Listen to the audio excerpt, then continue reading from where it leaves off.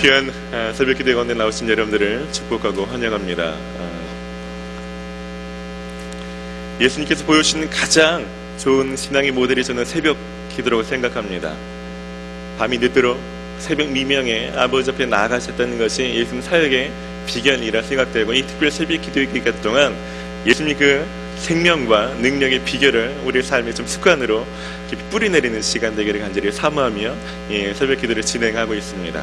특별히 저희는 청년 시대에 필요한 10가지 핵심 주제를 뽑았습니다. 그걸 스프링 라이프라는 이니셜을 따라 저희가 진행을 하는데요. 오늘은 첫 번째 시간입니다. 청년석에서 가장 중요하게 생각하는 핵심 가치라고 저는 생각합니다. 스프링의 R을 릴레이션십, 특별히 일반적인 관계가 아니라 하나님과 동행하는, 하나님과 친밀한 관계를 말합니다. 우리가 그런 삶 살기를 추구하며 나아갑니다. 오늘 말씀 먼저 읽고요, 강사님을 소개하도록 하겠습니다. 오늘 말씀은요, 빌립보서 3장입니다. 신약성경 빌립보서 3장 1절로 12절까지입니다.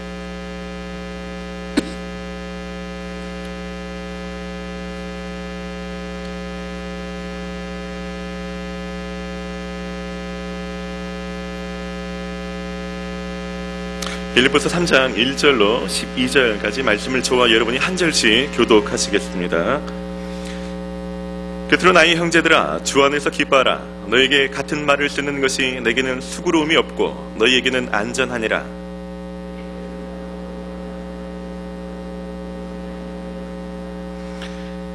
하나님의 성령으로 봉사하며 그리스도 예수로 자랑하고 육체를 신뢰하지 아니하는 우리가 곧 할례하라.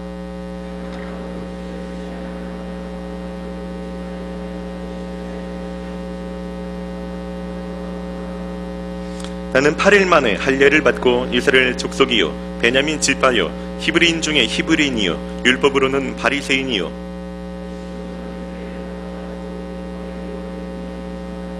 그러나 무엇이든지 내게 유익하던 것을 내가 그리스도를 위하여 다 해로 여길 뿐더러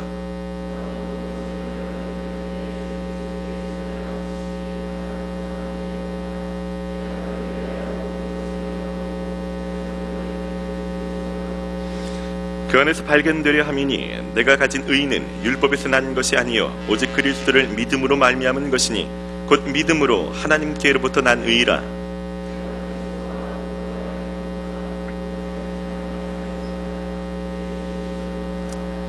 어떻게 해서든지 죽은 자 가운데서 부활에 이르려 하노니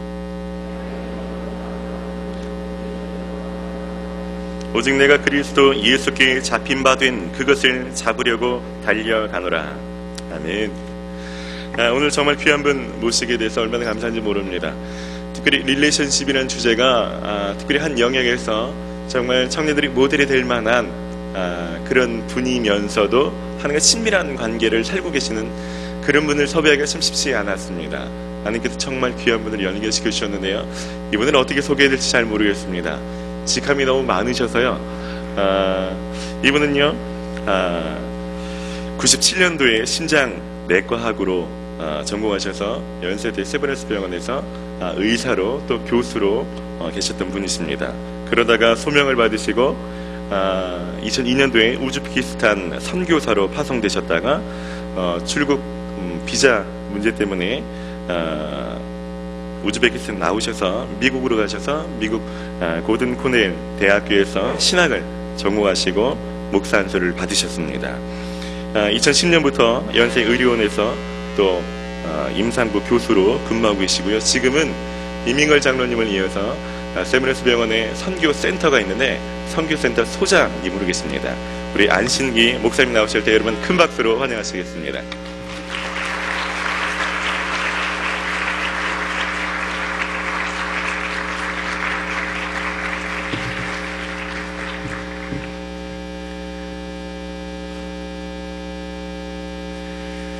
반갑습니다. 저만 반가운 거예요? 다시 한번 반갑습니다. 저는 신촌 성결교회에 처음 왔지만 여러분이 반가운 이유는 그날이 되면 주님 다시 오셔서 우리가 주님 앞에 서는 날이 되면 영원토록 여러분과 같이 있을 것이기 때문입니다. 아마 그때는 우리 모두의 완전한 모습이 어떤 건지 아마 그때는 알게 될 겁니다. 그런 뜻에서 참 반갑습니다. 여러분, 우리가 같이 만나는 관계가 잠깐 있다 끝나는 관계가 아니라 이 관계가 예수님 안에서 영원토록 이어질 관계라는 걸 늘 생각하며 사시기를 바랍니다. 이게 사실 신비입니다. 교회 생활하다 보면, 공동체 생활을 하다 보면 나는 너 때문에 도저히 신앙생활 못하겠다 그렇게 생각이 들 때가 있을 거예요. 그때 여러분 결정하셔야 됩니다. 천국에 그 사람하고 같이 살아야 하는 것이 여러분의 현실이기 때문에 여러분 할 수 없습니다. 여러분이 바뀌어야 합니다. 여러분께 질문 하나 하고 시작을 할게요. 이 단어가 무엇인지 한번 맞춰봐 주세요. 직장을 구하는 사람들 사이에서 학력, 학점, 토익 점수 따위를 합한 것을 이르는 말을 뭐라 합니까? 네, 스펙입니다. 그냥 나오는군요. 이게 2004년에 그 국립국어원이라는 데서 만들어낸 신조어 사전에 들어갔다 그럽니다. 제가 한국에 돌아와서 들은 단어가 바로 이 스펙이었습니다. 이 스펙에서 파생된 단어들이 많이 있더군요. 저질 스펙이란 게 있었어요. 다른 구직자에 비해 현저히 떨어지는 스펙을 뜻하는 신조어이다. 이 영어로 표현해서 스펙 푸어라는 표현을 하기도 합니다. 워킹 푸어, 일해도 가난한 사람, 하우스 푸어, 참 한국 희한한 말 많습니다. 집이 있어도 가난한 사람, 스펙 푸어, 스펙에 있어서 가난한 사람들. 그래서 나온 말이 스펙 리셋입니다. 취업난을 타개하기 위해서 편입학 등으로 학력, 학벌 등의 스펙을 새롭게 바꾸는 것을 의미합니다. 그리고 이런 일에 전전긍긍해서 어떻게 하면 스펙을 잘 쌓을까? 스펙을 잘 쌓으면 반드시 취업에 성공한다는 강박관념을 가지고 살아가는 사람을 스펙 증후군이라고 한답니다. 나아가서 스펙 강박증을 낳는다는 거죠.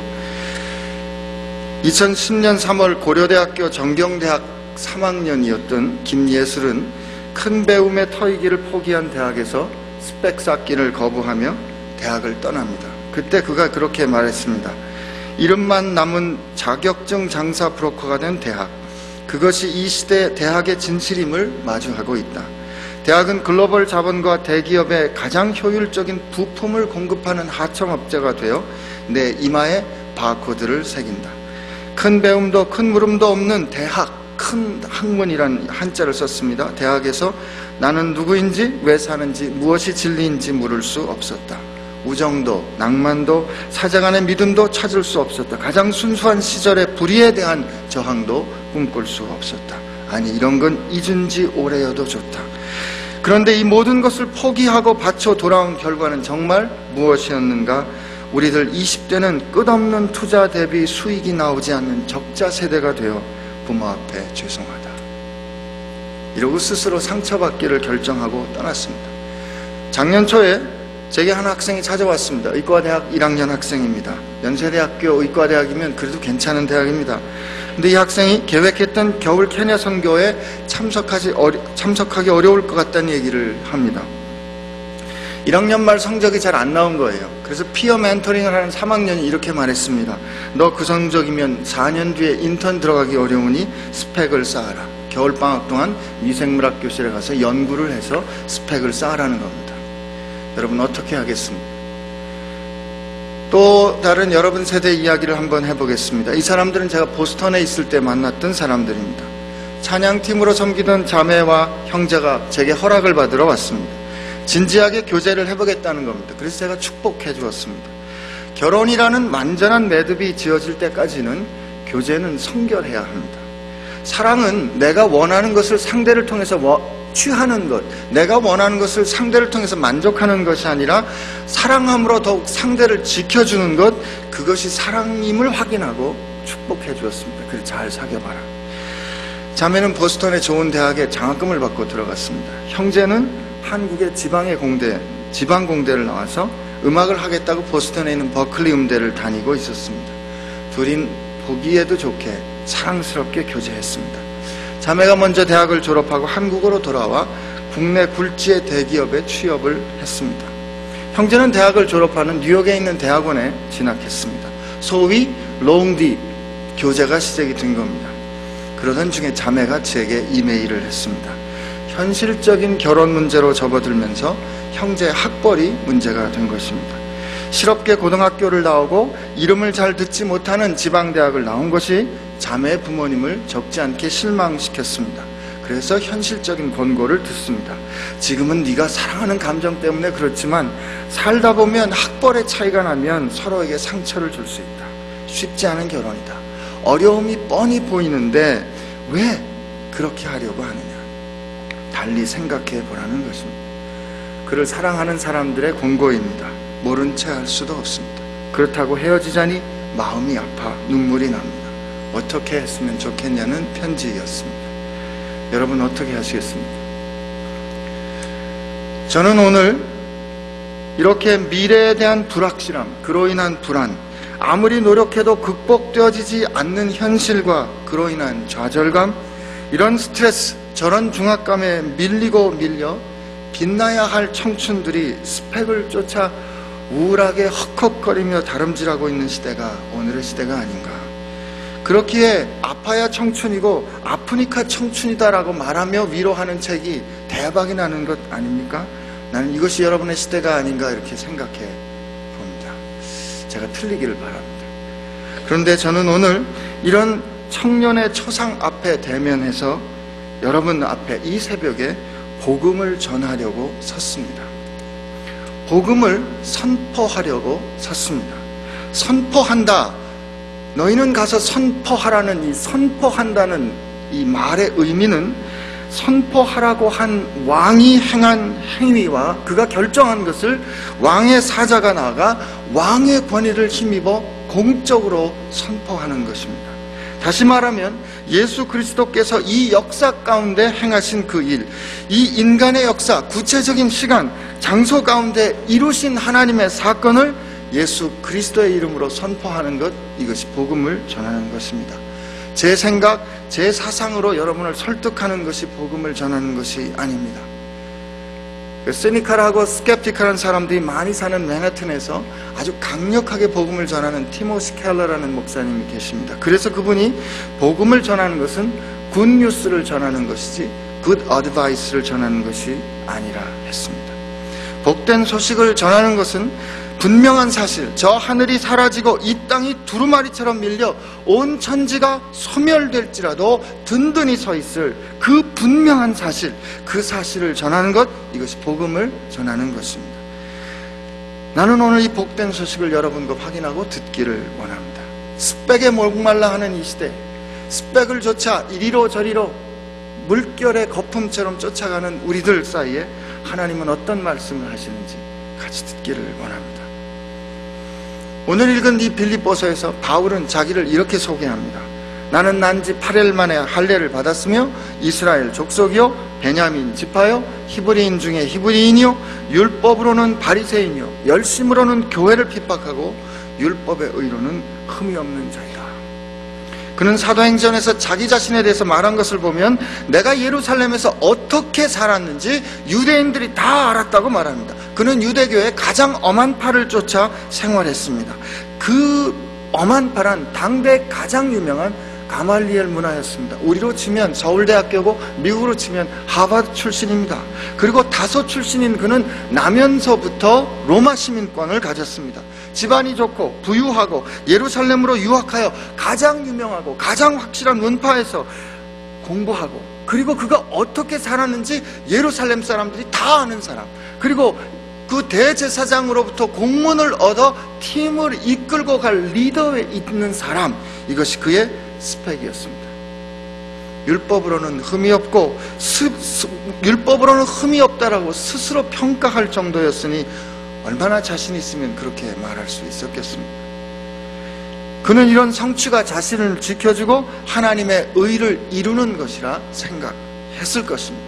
그런데 그가 그 모든 스펙을 향하여 말하기를 내게 유익하던 것, whatever was to my profit, 모든 것, 그 어떤 것이든지 내게 유익하던 것은 다 해요, 손해요, 손해 없는 것, 소용없는 것이라고 말합니다. 나의 주 되신 예수 그리스도를 아는 것에 측량할 수 없는 가치에 비교해 볼 때 이 모든 것은 사실은 똥과 같은 것이다 말합니다. 똥이다 말합니다. 우린 배설물이라고 표현해 있는데요, 사도 바울의 이 표현은 아주 거칠고 직접적인 표현입니다. 오늘 성경의 배설물로 번역된 이 스쿠발라라고 하는 그 그릭 단어를 NIV 성경에는 rubbish라고 되어 있고 다른 영역 성경에는 garbage, refuse 이렇게 말합니다. 쓰레기, 못 쓰는 것 이렇게 말하지만 최근에 보수적이고 새롭게 번역을 시도한 New English Translation을 보면 dung, D-U-N-G, 똥이라고 번역하고 있습니다. 왜냐하면 그 말이 바로 그 당시에 이 대변을 의미하는 일상 언어였기 때문입니다. 사도 바울이 그 말을 씀으로 인해서 그 편지를 받는 사람들에게 주었을 충격을 그대로 드러내고 싶은 거죠. 사도 바울은 이 모든 자랑을 똥처럼 여긴 겁니다. 그리고 그는 2절에서 육체의 흔적이나 자기 자신의 스펙을 통해서 그리스도인됨을 확인하려는 사람들을 향하여 개들이라고 부릅니다. 이 개라고 부르는 것은 유대인들이 이방인을 향하여 비천하게 천시하며 부르는 비속어입니다. 그런데 오히려 바울은 육체의 자랑, 그 스펙을 쌓으려는 이들을 향하여 개들이라고 격하게 부릅니다. 왜 그럴까요? 왜 그랬을까요? 오늘 그 이유를 알기 위해서는 그가 예수님과 어떻게 만났는가, 그가 예수님과 만나 인생을 돌이키게 된 회심의 순간을 봐야 합니다. 왜냐하면 그것과 연관되어 있기 때문에 그렇습니다. 사도행전을 보면 바울의 회심 사건은 3번이나 나옵니다. 9장에 나오고 22장에 나오고 26장에 나옵니다. 그는 그의 서신서에서도 드러납니다. 그가 복음을 전할 때마다 과거에 내가 어떤 사람이었으며 내가 어떻게 예수를 만났으니 그러므로 당신들도 나처럼 되라고 말합니다. 그게 아주 강력하게 드러나는 것이 사도행전 26장이죠. 그가 아그리빠 왕에서 자기가 예수 만난 얘기를 하면서 그가 그렇게 복음을 전할 때 아그리빠 왕이 네가 미쳤도다 그렇게 말할 때 뭐라고 말합니까? 내 말이 길든지 짧든지 내가 이렇게 사실에 매인 것 외에 누구든지 내 말을 듣는 사람은 다 나처럼 되기를 원합니다. 그렇게 말했습니다. 여러분, 우리 삶이 그렇게 말할 수 있는 삶이라면 얼마나 좋겠습니까? 그러므로 우리는 이 바울의 회심 사건을 살펴봐야 합니다. 바울의 회심 사건, 곧 예수님과 만남의 사건은 우리가 예수님과 만나는 사건과도 연관되어 있습니다. 바울이 언제 예수님을 만납니까? 그가 교회를 진멸하려는 살기가 등등해서 다메섹으로 갈 때였습니다. 다메섹으로 거의 다 갈 때 호련히 밝은 빛이 그를 향해 비춥니다. 그는 땅에 엎드려졌다 했습니다. 하나님의 영광이 임할 때 모든 인간이 공통적으로 보이는 반응은 땅에 엎드려져 죽은 자같이 되는 것입니다. 하나님의 그 영광의 무게가 우리 삶에 들어올 때 우리 삶이 흔들리지 않을 수 없는 거죠. 하나님, 영광을 보여주세요. 우리는 이렇게 말하곤 합니다. 저희 장모님이 하나님의 음성을 듣고 싶었을 때 하나님의 음성 좀 들려주세요. 그렇게 기도했다고 합니다. 기도하던 중에 저희 장모님 함자가 엄자, 영자, 선자인데 엄영선 이렇게 들리는 음성을 들었습니다. 그 음성이 이제까지 장모님이 태어나서 들어본 음성 중에 견딜 수 없도록 큰 음성이었습니다. 장모님 말합니다. 나는 내 생에 하나님 음성 단 한 번 들었다고 말합니다. 그런데 장모님의 입술에서 바로 어떤 말이 튀어나오는지 아십니까? 하나님 됐습니다. 하나님 됐습니다. 내가 죽을 것 같으니까 그 하나님의 영광이 엄습해 올 때 그 영광에 압도되는 거죠. 이사야 6장에 이사야가 하나님의 영광을 봤을 때 화로다 화로다 화로다 나여 내가 죽게 되었도다 말합니다. 사도 요한이 하나님의 영광, 예수님의 영광을 봤을 때 그 발 앞에 엎드려 죽은 자같이 되었다 합니다. 나는 오늘 우리가 하나님의 영광을 보고 우리 삶에 하나님의 영광이 그렇게 산처럼 우리 삶을 눌러올 때 우리 삶이 견딜 수 없이 뒤집어지는 역사가 임하기를 원합니다. 그때 사도 바울이 그 영광 가운데 있을 때 소리를 듣습니다. 사울아 사울아 내가 어찌하여 나를 핍박하느냐. 그가 묻죠. 주여 누구십니까? 뭐라고 듣습니까? 나는 내가 핍박하는 예수라고 듣습니다. 나는 내가 핍박하는 예수라고 듣습니다. 그 말의 의미는 무슨 말입니까? 나는 예수라는 말입니다. 사도 바울은 믿을 수 없었습니다. 예수의 제자들이 전하는 말, 나무에 달려 죽은 자, 곧 신명기적 저주로 죽은 자가 우리를 구원해 주실 메시아고 하나님의 아들이라고 전하는 사람들의 말을 도저히 믿을 수가 없었던 것이죠. 그래서 그들을 나사렛 이단이라고 여기고 그들은 죽어 마땅하다 여겼기에 스데반이 순교할 때 저자는 죽어 마땅하다고 동의했던 것 아닙니까? 그 교회를 진멸하려고 가는 순간이었는데 그때 나타난 그분, 하나님의 영광과 함께 나타난 그분, 나는 예수다라고 말씀하신 그분의 음성에서 무엇을 확인합니까? 그들이 말하고 다니는, 그들이 증언하는 그 사실이 사실임을 확인합니다. 첫 번째, 이 엄청난 사실 앞에 부딪힙니다. 그가 믿지 않았습니다. 그가 인정하지 않았습니다. 그러나 그것은 사실이었습니다. 두 번째, 어떤 사실 앞에 부딪힙니까? 너는 나를 핍박하는 자라는 말을 듣습니다. 너는 나를 핍박하는 자라고 말을 듣습니다. 사도 바울은 율법으로는 흠이 없는 사람입니다. 열심으로는 교회를 핍박할 정도로 하나님의 의를 이루고 싶어 살았습니다. 난지 8일 만에 할례를 받았습니다. 그러나 난지 8일 만에 할례를 받은 그 사실이 하나님을 핍박하는 자라는 평가를 받기에 아무런 힘이 되지 않았습니다. 히브리인이요, 베냐민 지파 사람이요, 가말리엘 휘하에서 자란 그 모든 스펙이 하나님을 핍박하는 자라고 평가받는데 아무런 도움이 되지 않았던 것이죠. 하나님을 핍박하는 인생을 사는 그 모든 멸망으로 달려가는 길에 자기를 지켜줄 거라고 생각했던 그 모든 것들이 하나도 힘이 되지 않는 사실을 발견한 그때 사도 바울이 바로 우리라면 우리 마음 가운데 어떤 생각이 들었을까요? 이제 끝났다. 인생 종친 거죠. 내가 그렇게 잘 살아보려고 했는데, 내가 그렇게 어떻게 하든지 영광스러운 삶을 살아보려고 그렇게 스펙을 쌓으면서 살았는데 결국 가장 절정의 순간에서, 인생의 가장 중요한 마지막 순간에서 그는 하나님을 핍박하는 자라는 평가를 받는 거예요. 그때 그의 스펙이 그를 지켜주지 못했습니다. 그런데 그때 그가 음성을 듣습니다. 일어나 성으로 들어가라. 내게 행할 일을 내게 이를 자가 있을 것이다. 그리고 아나니아를 만납니다. 그가 주의 음성을 들려줍니다.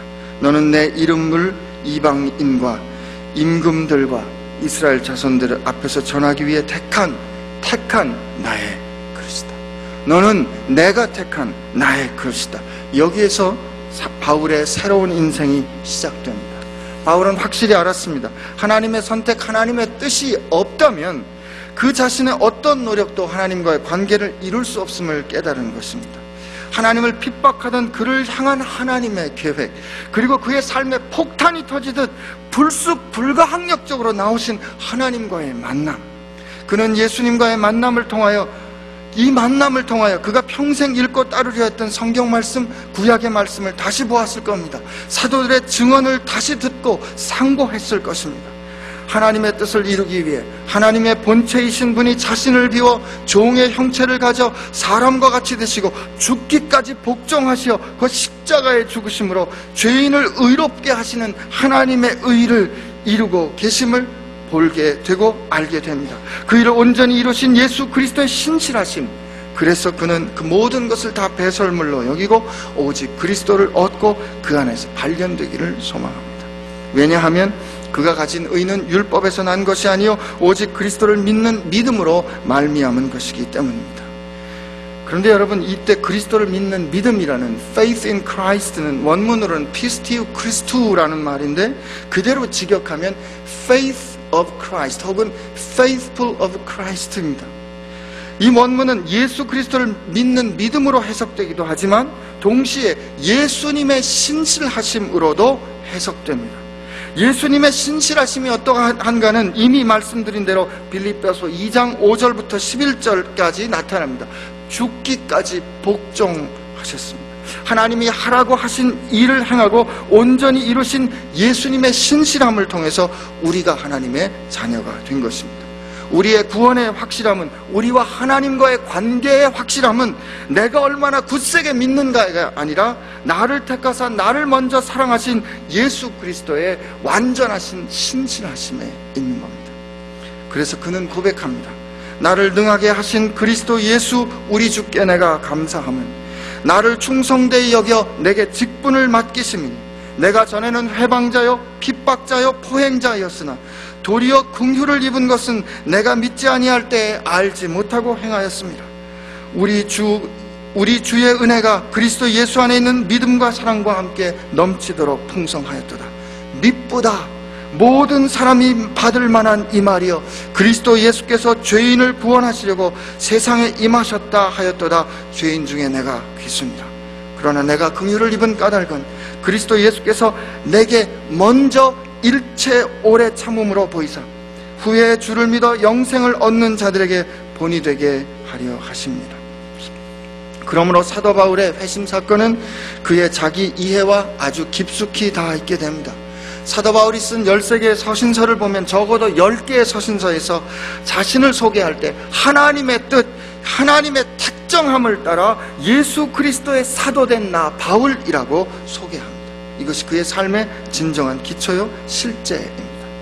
그는 하나님의 뜻을 에베소서에서 이렇게 선포합니다. 찬송하리로다. 하나님 곧 우리 주 예수 그리스도의 아버지께서 그리스도 안에서 하늘에 속한 모든 신령한 복으로 우리에게 복주시되 곧 창세전에 이 세상의 기초를 놓기 전에 그리스도 안에서 우리를 택하사 우리로 사랑 안에서 그 앞에 거룩하고 흠이 없게 하시려고 그 기쁘신 뜻대로 우리를 예정하사.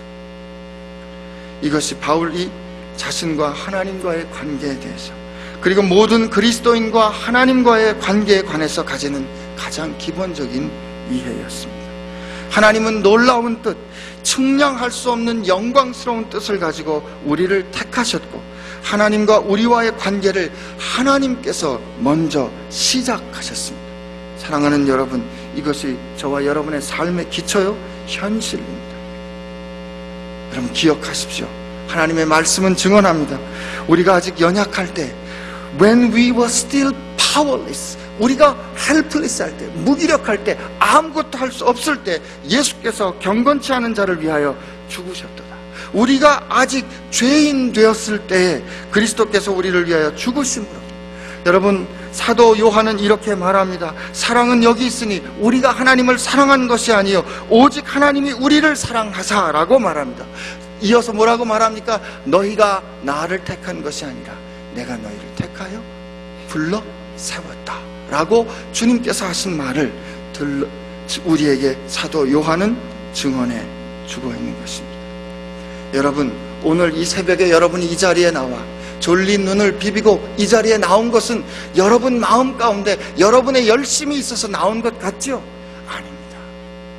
여러분을 사랑하셔서, 여러분을 먼저 사랑하셔서, 여러분이 하나님이 누군지 알기 전에, 여러분이 여전히 하나님과 죄인 되었을 때, 아니 그분을 거스르며 살 때부터 여러분을 사랑하셔서 여러분 가운데 여러분을 위하여 생명을 주신 하나님의 결정이 있었고 그 결정으로 여러분을 불러주신 하나님의 행하심이 있었기 때문에, 그 신실함이 있었기 때문에, 그분이 여러분을 붙잡아 주셨기 때문에 오늘 이 자리에 여러분은 나와 있는 것입니다. 이 하나님의 뜻을 따라 세움을 입은 삶이, 예수의 부르심을, 예수께서 주신 그 일을 이루며 사는 사도로서의 삶이 자신의 삶이라는 것을 알게 된 사도 바울은 확정된 마음, determined spirit으로 남은 인생을 삽니다. 그를 향한 하나님의 놀라운 뜻, 예수 그리스도의 완전한 순종, 그리고 그를 통하여 이루신 완전한 구원의 역사, 그로 하여금 하나님의 영광의 찬송이 되기를 기뻐하시는 하나님의 뜻을 알았기에 그는 빌립보 교인들에게 이렇게 고백합니다. 나의 간절한 기대와 희망은 내가 아무 일에도 부끄러움을 당하지 않고 온전히 담대해져서 살든지 죽든지 전과 같이 지금도 내 몸에서 그리스도께서 존귀함을 받으시라는 것입니다. 그래서 그는 복음을 전하기에 합당하다고 여기심을 받은 사람처럼 생각하고 말하고 살았습니다. 그것을 그는 그리스도 예수께 잡힌 바 된 그것을 잡으려 쫓아가는 것이라 고백합니다. 나는 여러분께 이 스펙을 향하여 흔들리고 이리로 저리로 불안한 이 시대를 사랑하는 여러분께 이 중요한 사실, 흔들리지 않는 사실을 확인하고 싶습니다. 예수 그리스도를 주로 고백하는 그대들은 누굽니까? 그대들은 예수께서 자기 피로 자기 생명으로 사서 하나님께 드린 존재입니다. 하나님 앞에서 나라와 제사장으로 삼으신 바 된 존재입니다. 그대들은 예수 그리스도의 생명의 값으로 사신 바 된 존재입니다. 그러므로 사람의 종이 되지 말고 이 세상의 주장에 밀려가지 말고 여러분의 삶으로 하나님께 영광을 돌리는 자가 되어야 합니다. 그리스도 안에 있는 여러분은 새로운 피조물, 하나님의 걸작품입니다. 사도 바울에게 보이신 그 엄청난 측량할 수 없는 사랑의 현실이 바로 여러분의 현실입니다. 그 하나님의 뜻이 여러분을 붙잡고 계시고 예수님이 여러분을 이 세상의 기초가 놓기 전부터 택하셔서 불러서 세워서 오늘 이 아파하는 세상을 향하여 그리스도를 대신하는 사신으로 세우신 것입니다. 그러므로 이 큰 사랑을 받았음을 날마다 묵상하시고 그리고 사랑받는 사람답게 사랑받은 사람답게 지조와 정절을 지키며 사십시오.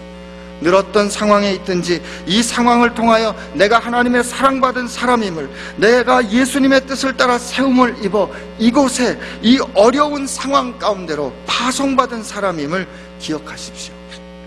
아비 없는 자식처럼 무엇을 먹을까, 무엇을 입을까, 내일 일을 염려하며 전전긍긍하지 말고 하늘의 모든 복을 합당히 받아 누릴 하나님의 자녀답게 하나님의 나라와 의를 구하며 사십시오.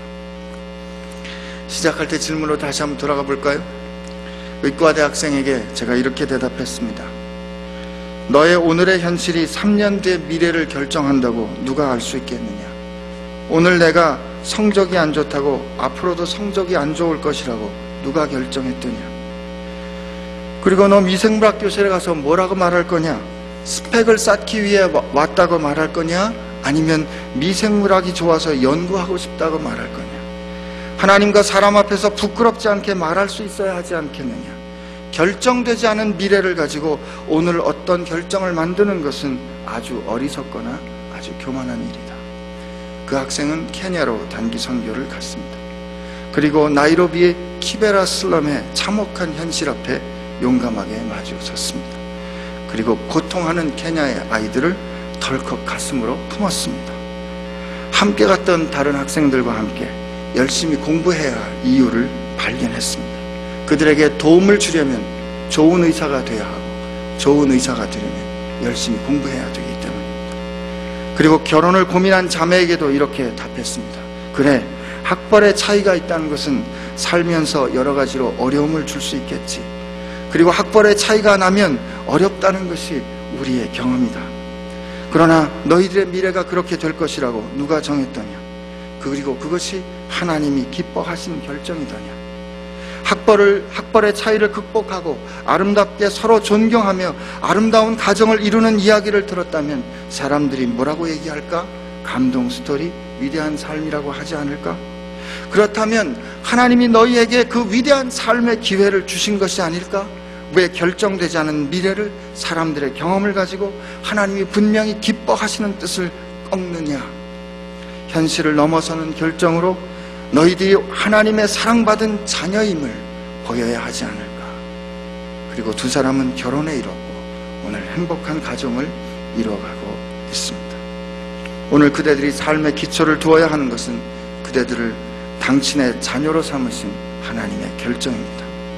오늘 이 자리에 그대들이 나와 앉아있다는 것은, 이 새벽 졸린 눈을 비비며 이곳에 있다는 것은 이 세상의 기초가 놓이기 전부터 하나님 앞에서 흠이 없고 거룩하게 하시려고 사랑 가운데 그리스도 안에서 그대들을 택하신 하나님의 기쁜 뜻, 우리로 하여금 하나님의 노래가 되게 하신, 우리로 하여금 하나님의 영광의 찬송이 되기로 예정하신, 프리데스틴 하신 하나님의 결정, 그리고 그 하나님의 결정을 온전히 당신의 생명으로 이루신 신실하신 예수님의 순종이 있기 때문입니다. 그리고 성령께서 여러분을 오늘 이끌고 계십니다. 이것이 여러분의 스펙, 여러분의 퀄리피케이션입니다. 여러분의 고결함, 정결함, 삶의 기초, 인티그리티의 원천입니다. 이 엄청난 사랑을 받은 사람답게 사십시오. 여러분 기억하십시오. 하나님은 여러분을 하나님의 노래로 삼기 원하십니다. 함께 기도하겠습니다. 하나님, 참으로 불안한 시대를 우리가 삽니다. 아무리 스펙을 쌓아도 미래를 보장받지 못하는 우리 현실 앞에서 흔들리지 않는 삶의 기초를 우리를 향하여 세우신 하나님의 뜻 앞에 세우는 우리 믿음의 청년들 되게 하여 주옵소서. 우리로 하나님의 영광의 찬송이 되기로 예정하셨던 그 하나님의 뜻을 붙잡고 이 험한 세상에서 하나님의 나라를 이루며 이 현실을 극복해내어 하나님의 영광을 드러내는 귀한 믿음의 사람들, 신촌 선결교회 청년들 되게 하여 주옵소서. 예수님의 이름으로 기도합니다.